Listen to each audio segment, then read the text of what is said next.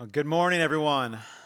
Welcome to Browncroft. It's great to be with you this morning as we continue our series in the Advent, in the Christmas season. And this series is simply called Advent. Advent. And Advent means the arrival. We use the word Advent to mean the arrival of a notable person or an important thing.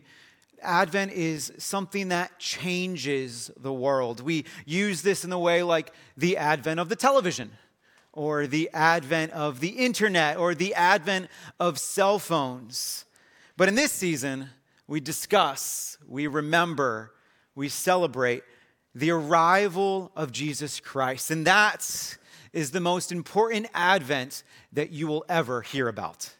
Now, today we're going to talk about preparation, about being prepared. We're going to take a look back at the same book that we were in last week, in the book of Isaiah, which is a major prophetic book in the Old Testament. But we're going to take a look at a passage later on in that book. We're going to pick up in chapter 40. And in chapter 40, the book takes a more hopeful turn. It looks more toward the future.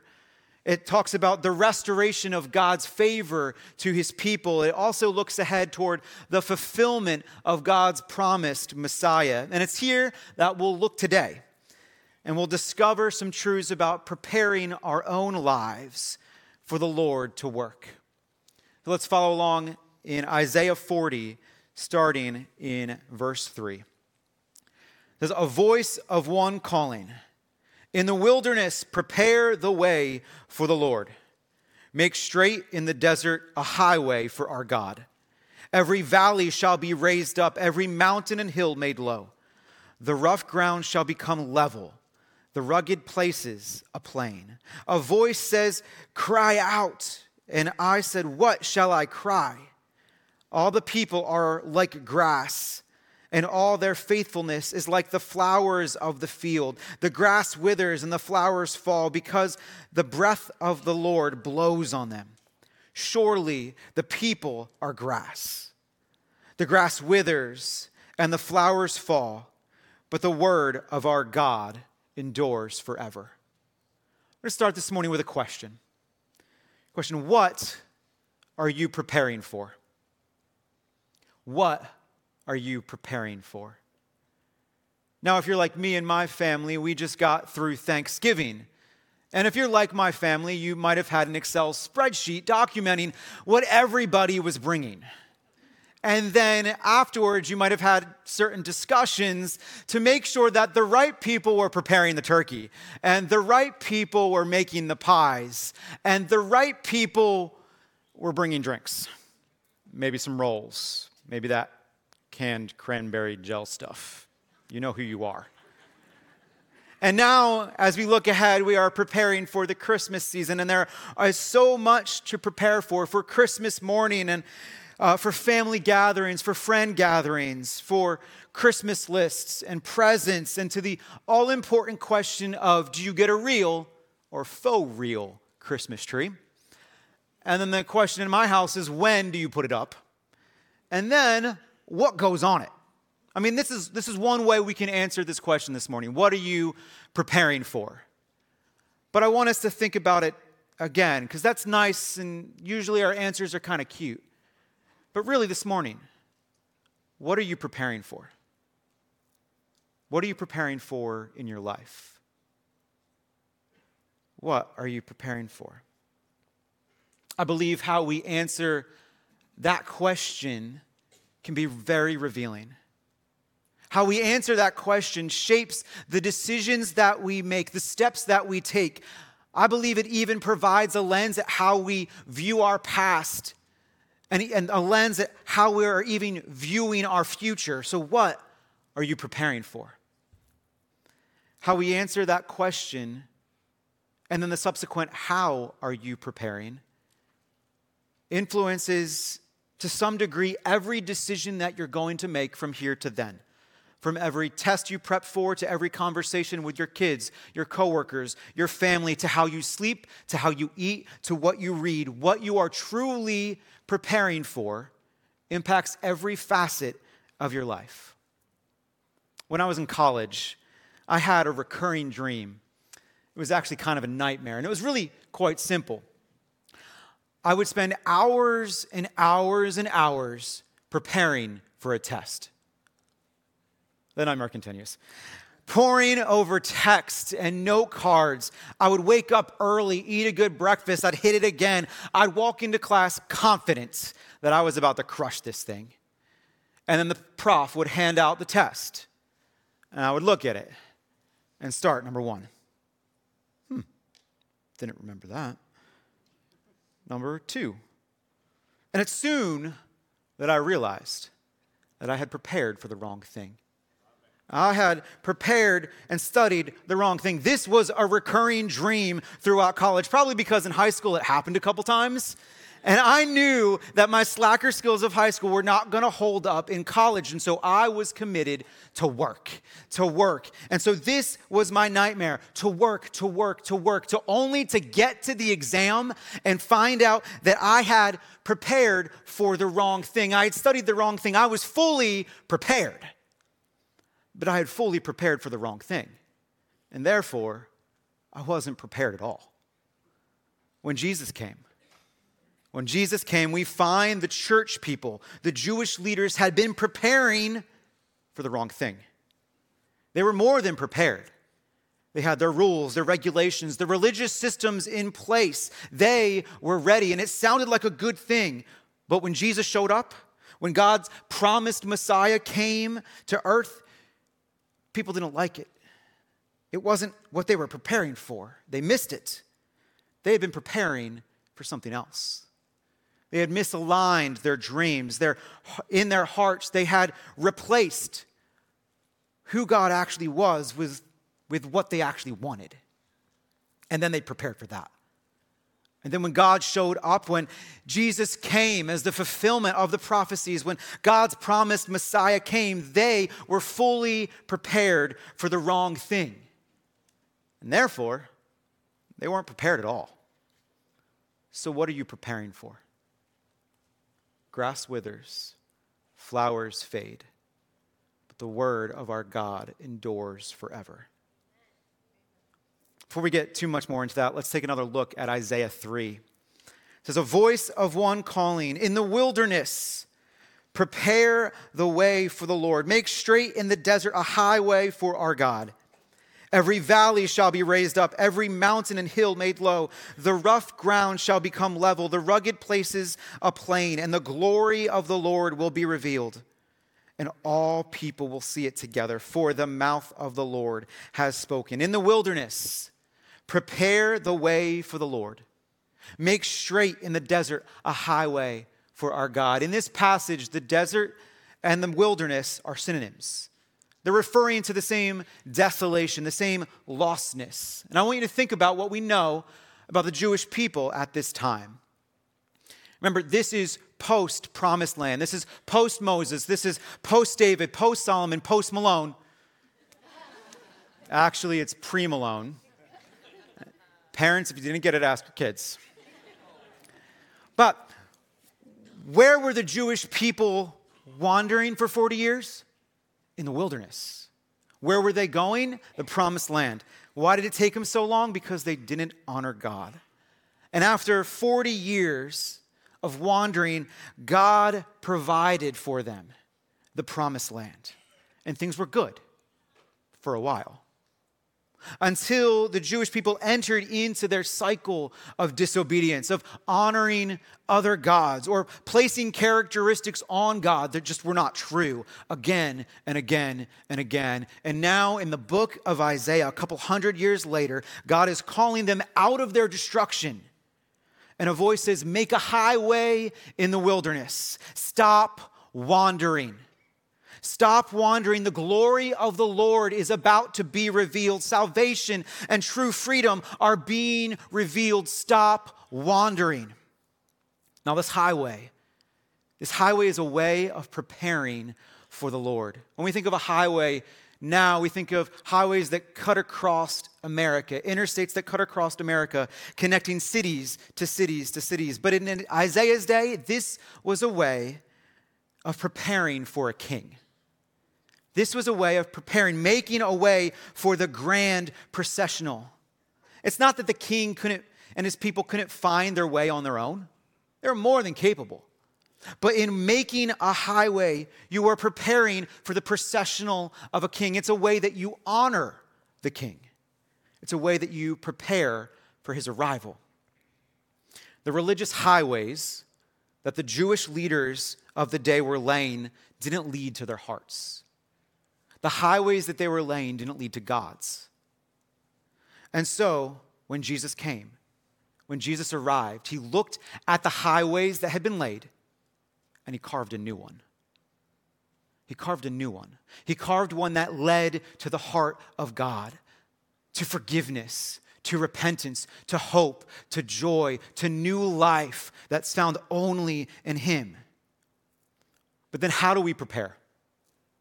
How do we make sure that we are on the right highway? But the word of our God endures forever. The word of God, the Bible, the words of Jesus. I have a little plot of land in my backyard. It's this little 12 by 8 garden. It's not anything spectacular. I am definitely not a great farmer. My ancestors were farmers. My dad grew up on a dairy farm, and my maternal grandmother grew up on a tobacco and cotton farm in North Carolina. But those skills and those giftings definitely did not get passed down in the gene pool. I'm not a farmer. To illustrate this real quick, one of our favorite in my house, our favorite COVID lockdown pastimes was looking out at our garden and seeing the squirrels in our garden and then shooting the squirrels with Nerf darts. This is what we did. So the garden is about 20 feet away from the house. And when we'd see a squirrel enter our garden, the boys and I would go, "Squirrel!" And we'd run over to the window overlooking, and we'd grab our preloaded Nerf dart guns, open the window, peer out, aim, and rain down Nerf fury on those pesky rodents. It did not stop them from coming back. Did not. And there's a couple things that we learned. One, it was worth every moment. Two, I am definitely not a farmer. And three, my sons and I shoot like stormtroopers, just scattered all over the place. Anyway, our garden. Besides my squirreled strawberries, we have tomatoes, jalapenos, cilantro, basically any important ingredient for salsa, and then some other vegetables. And we enjoy our garden.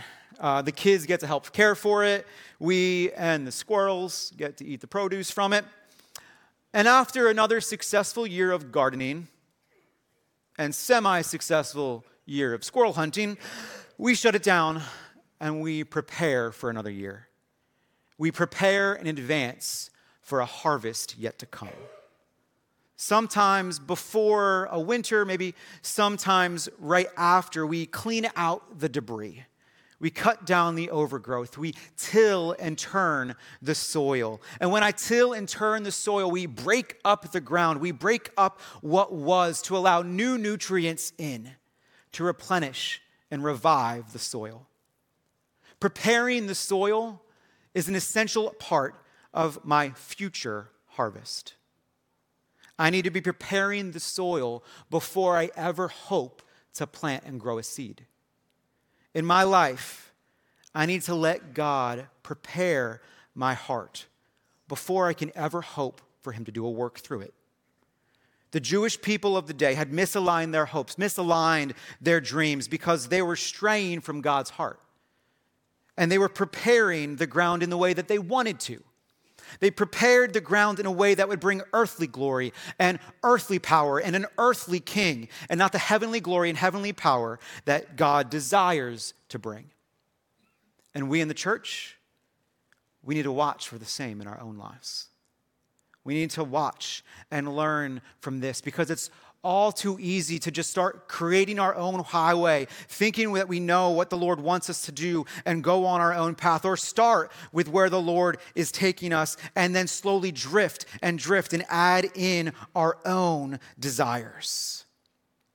A.W. Tozer writes about this in his book, The Knowledge of the Holy.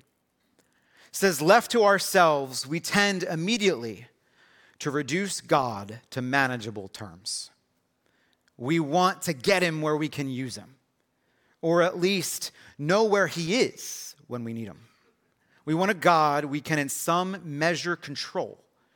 We need the feeling of security that comes with knowing what God is like. And what he is like is a composite of all the religious pictures that we have seen, all the best people we have known or heard about, and all the sublime ideas we have entertained. I want us to pause and read that. Sounds all too familiar, I think. When we make God something that he's not, it's like drinking from a polluted water source.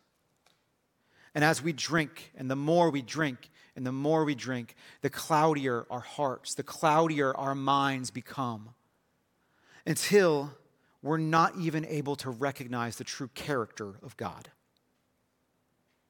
Maybe even more dangerous than worshiping other gods is making God something that he's not, and then worshiping that.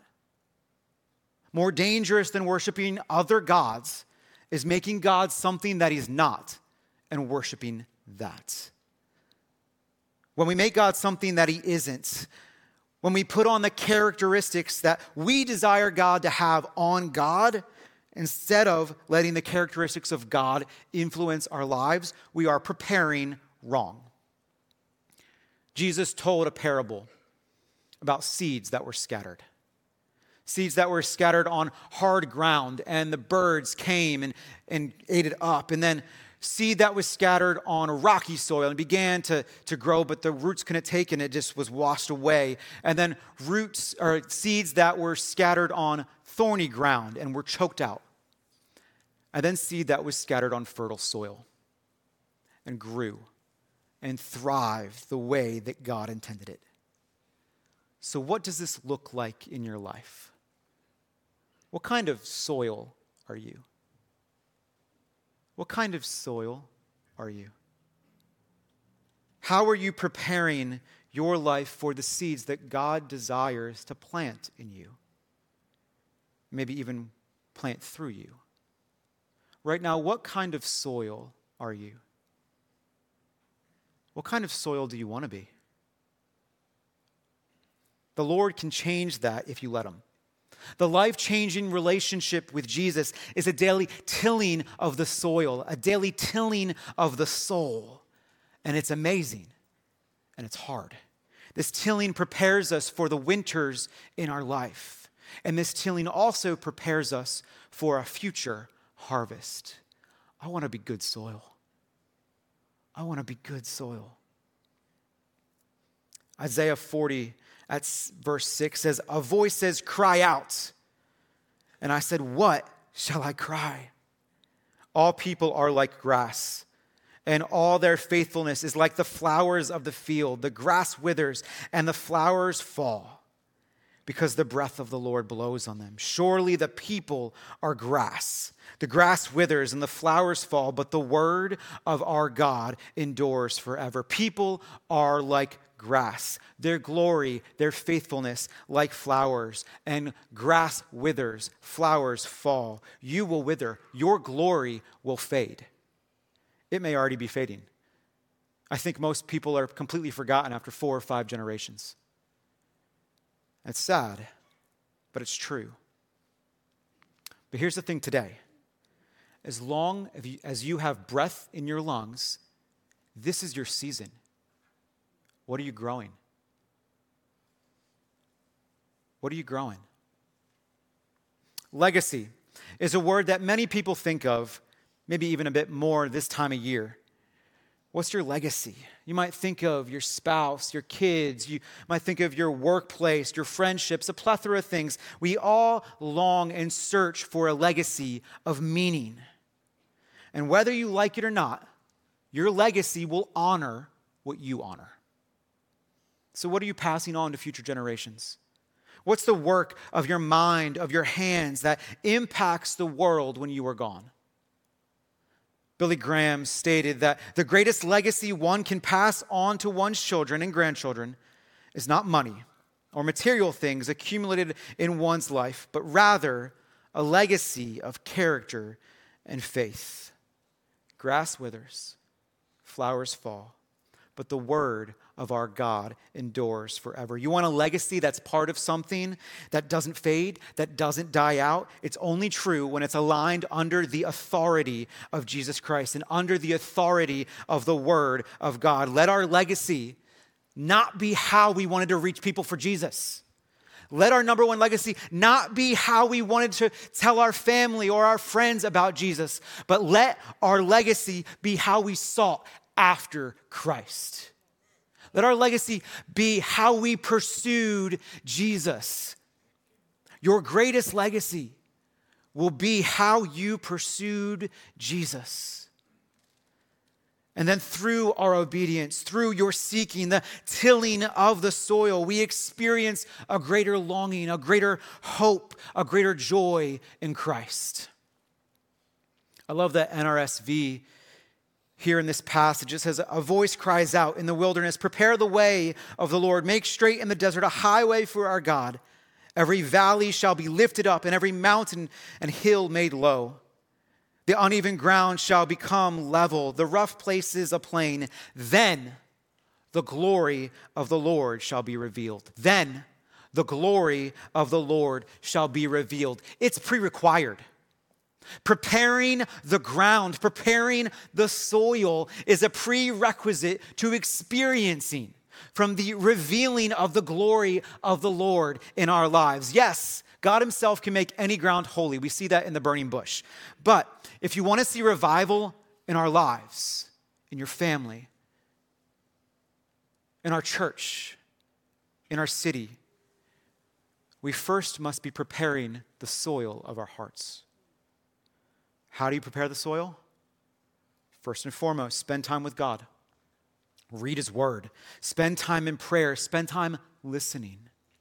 Worship him through the songs that you sing and the lives that you live. Prepare your heart. Prepare your soil. Seek the Lord. And second, we must prepare the ground.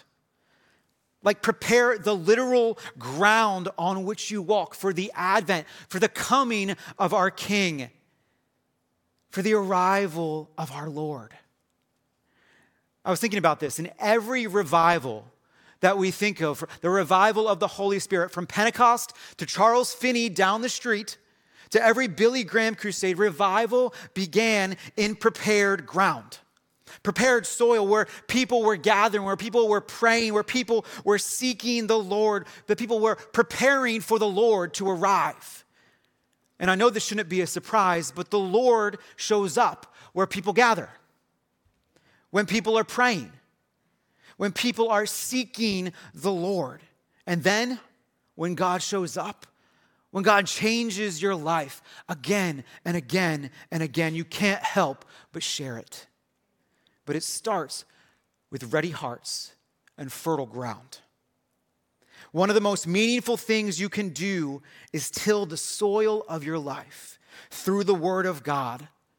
And then prepare the ground, prepare the soil in your family, in your neighborhood. Pray over them, speak scripture over them. Pray over your spouse, your kids, your workplace, your coworkers. Pray over where you drive, through your neighborhoods, down your hall. Just start praying. Prepare for meaningful conversations. Pray for healing of hearts and minds. Pray for the miraculous. Pray for joy. Pray for hope. Pray for salvation. Make fertile ground.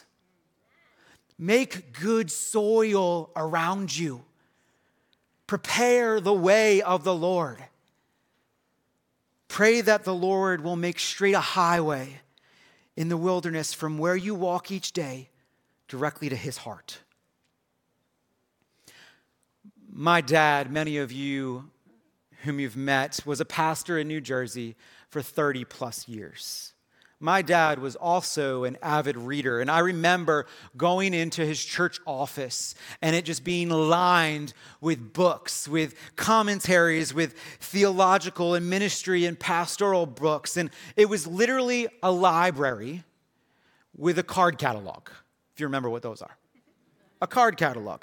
And when he retired a decade ago, my siblings and I were able to go into his office and take a handful or a box full of books. Actually, the A.W. Tozer book from earlier in this sermon is one of those books. And the books themselves, they're great. They're great, but what's even more special now as I've grown is, as I read these books, is reading the notes that he's jotted in the margins, reading the underlines, reading the scripture passages that he's cross-referenced. And you say, oh, that's nice. That's nice. And it is. But here's how I view these. Here's how I view these notes. Those of you who know my dad know that my dad is paralyzed from the chest down. This was from an accident that my family was in 25 years ago. And when I read these books with these notes in the margins, I know that they are before one of the most traumatic events in his life. I know this because the way that my dad physically writes changed forever that day. And that testimony is for another time, but when I view these notes in these books from 30 to 40 years ago, I'm stepping back to a time in my dad's life. And as I read the chapters and these notes, I can see clearly how he was longing to be good soil, longing to know Jesus more. But I also read this knowing the future. And I can see how God was preparing in him and our family for the trials and the joys to come. When I read these notes, these underlines from decades ago, I can see how God was planting seeds in prepared soil. Planting seeds in his prepared soil. And as I read these books, these notes in the margins, I can even see how God was preparing my dad to travel through a bit of wilderness. And I can also see and have lived how my mom and dad were always preparing the ground of faith for which their kids would later walk. And now, as I read these books, I read as a firsthand witness of God's faithfulness through the generations. Seeing my dad's fingerprints, reading his underlines, reading his notes, as I now add my own. Now, I don't think my dad's done. Dad's not done. My parents host multiple small groups in their house. They are host for their online churches ministry. And they just joined a prison ministry at their local church, preparing to go into the local jails and lead Bible studies. They continue to prepare the ground. You know, this is important because sometimes we are called to prepare the ground, to pray, to prepare the way of the Lord, but never get to see the fruit.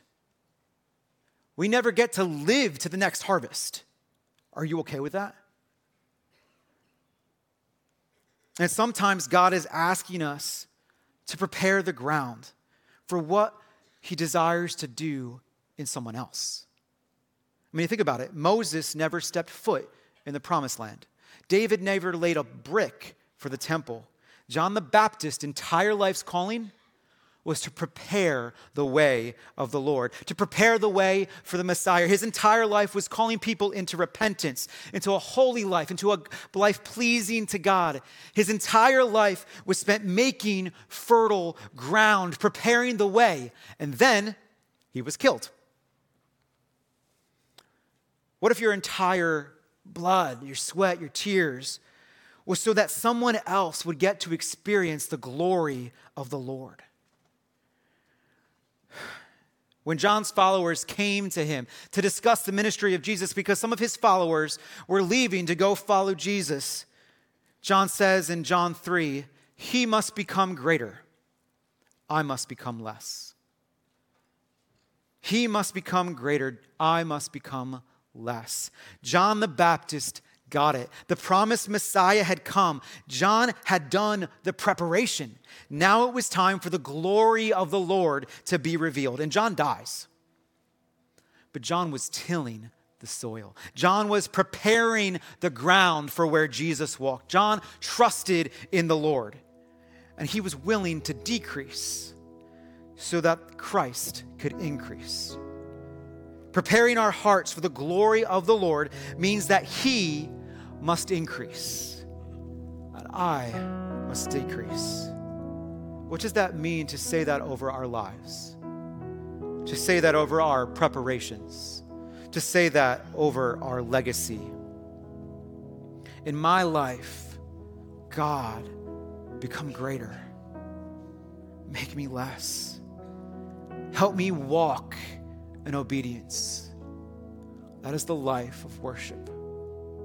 Faithful obedience to the Lord does not require him to give you the answer that you desire. It doesn't require him to answer at all. But that doesn't diminish our call to follow and trust by faith on this earth, seeking after his kingdom, knowing that his word stands forever, that his word endures forever. So what are you preparing for? With legacy, the world might say, yeah, we're preparing. We're making final preparations. We're preparing for our earthly death. But as Christians, we're reminded that it doesn't stop there. Because we are preparing for something greater. We are preparing for our Christ to come again. We are preparing for eternity with our Savior, to meet our Savior and to spend eternity with him. The Advent season is about preparing for his coming again. The Advent season is about the arrival of Jesus Christ. Yes, it's about remembering when Jesus Christ, our Savior, took on flesh and arrived as a humble child. But the Advent is also about preparing for his coming again. We believe that Jesus came, he died, he rose again, and is coming again. This is our hope. This is our salvation. This is why when we celebrate Advent, it's not only backward facing, but it's forward facing. It's forward facing to when we live together with him in eternity. Grass withers. Flowers fall. People rise, people fall. Our faithfulness, our glory rises and falls. But the word of our God endures forever. So prepare the way of the Lord.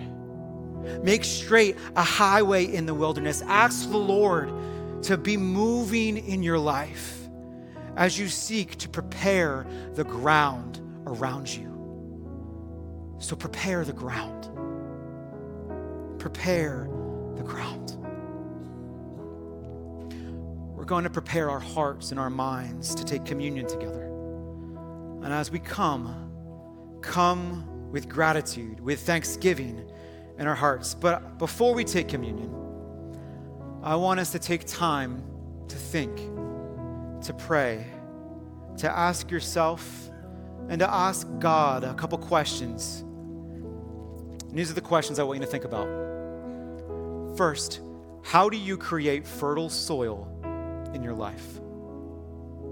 How do you create fertile soil in your life? How are you preparing yourself for God to move in your life like never before? And then secondly, how is God calling you to prepare the ground around you? For your family, for your kids, for your coworkers. Prepare the ground. Let's spend some time in prayer.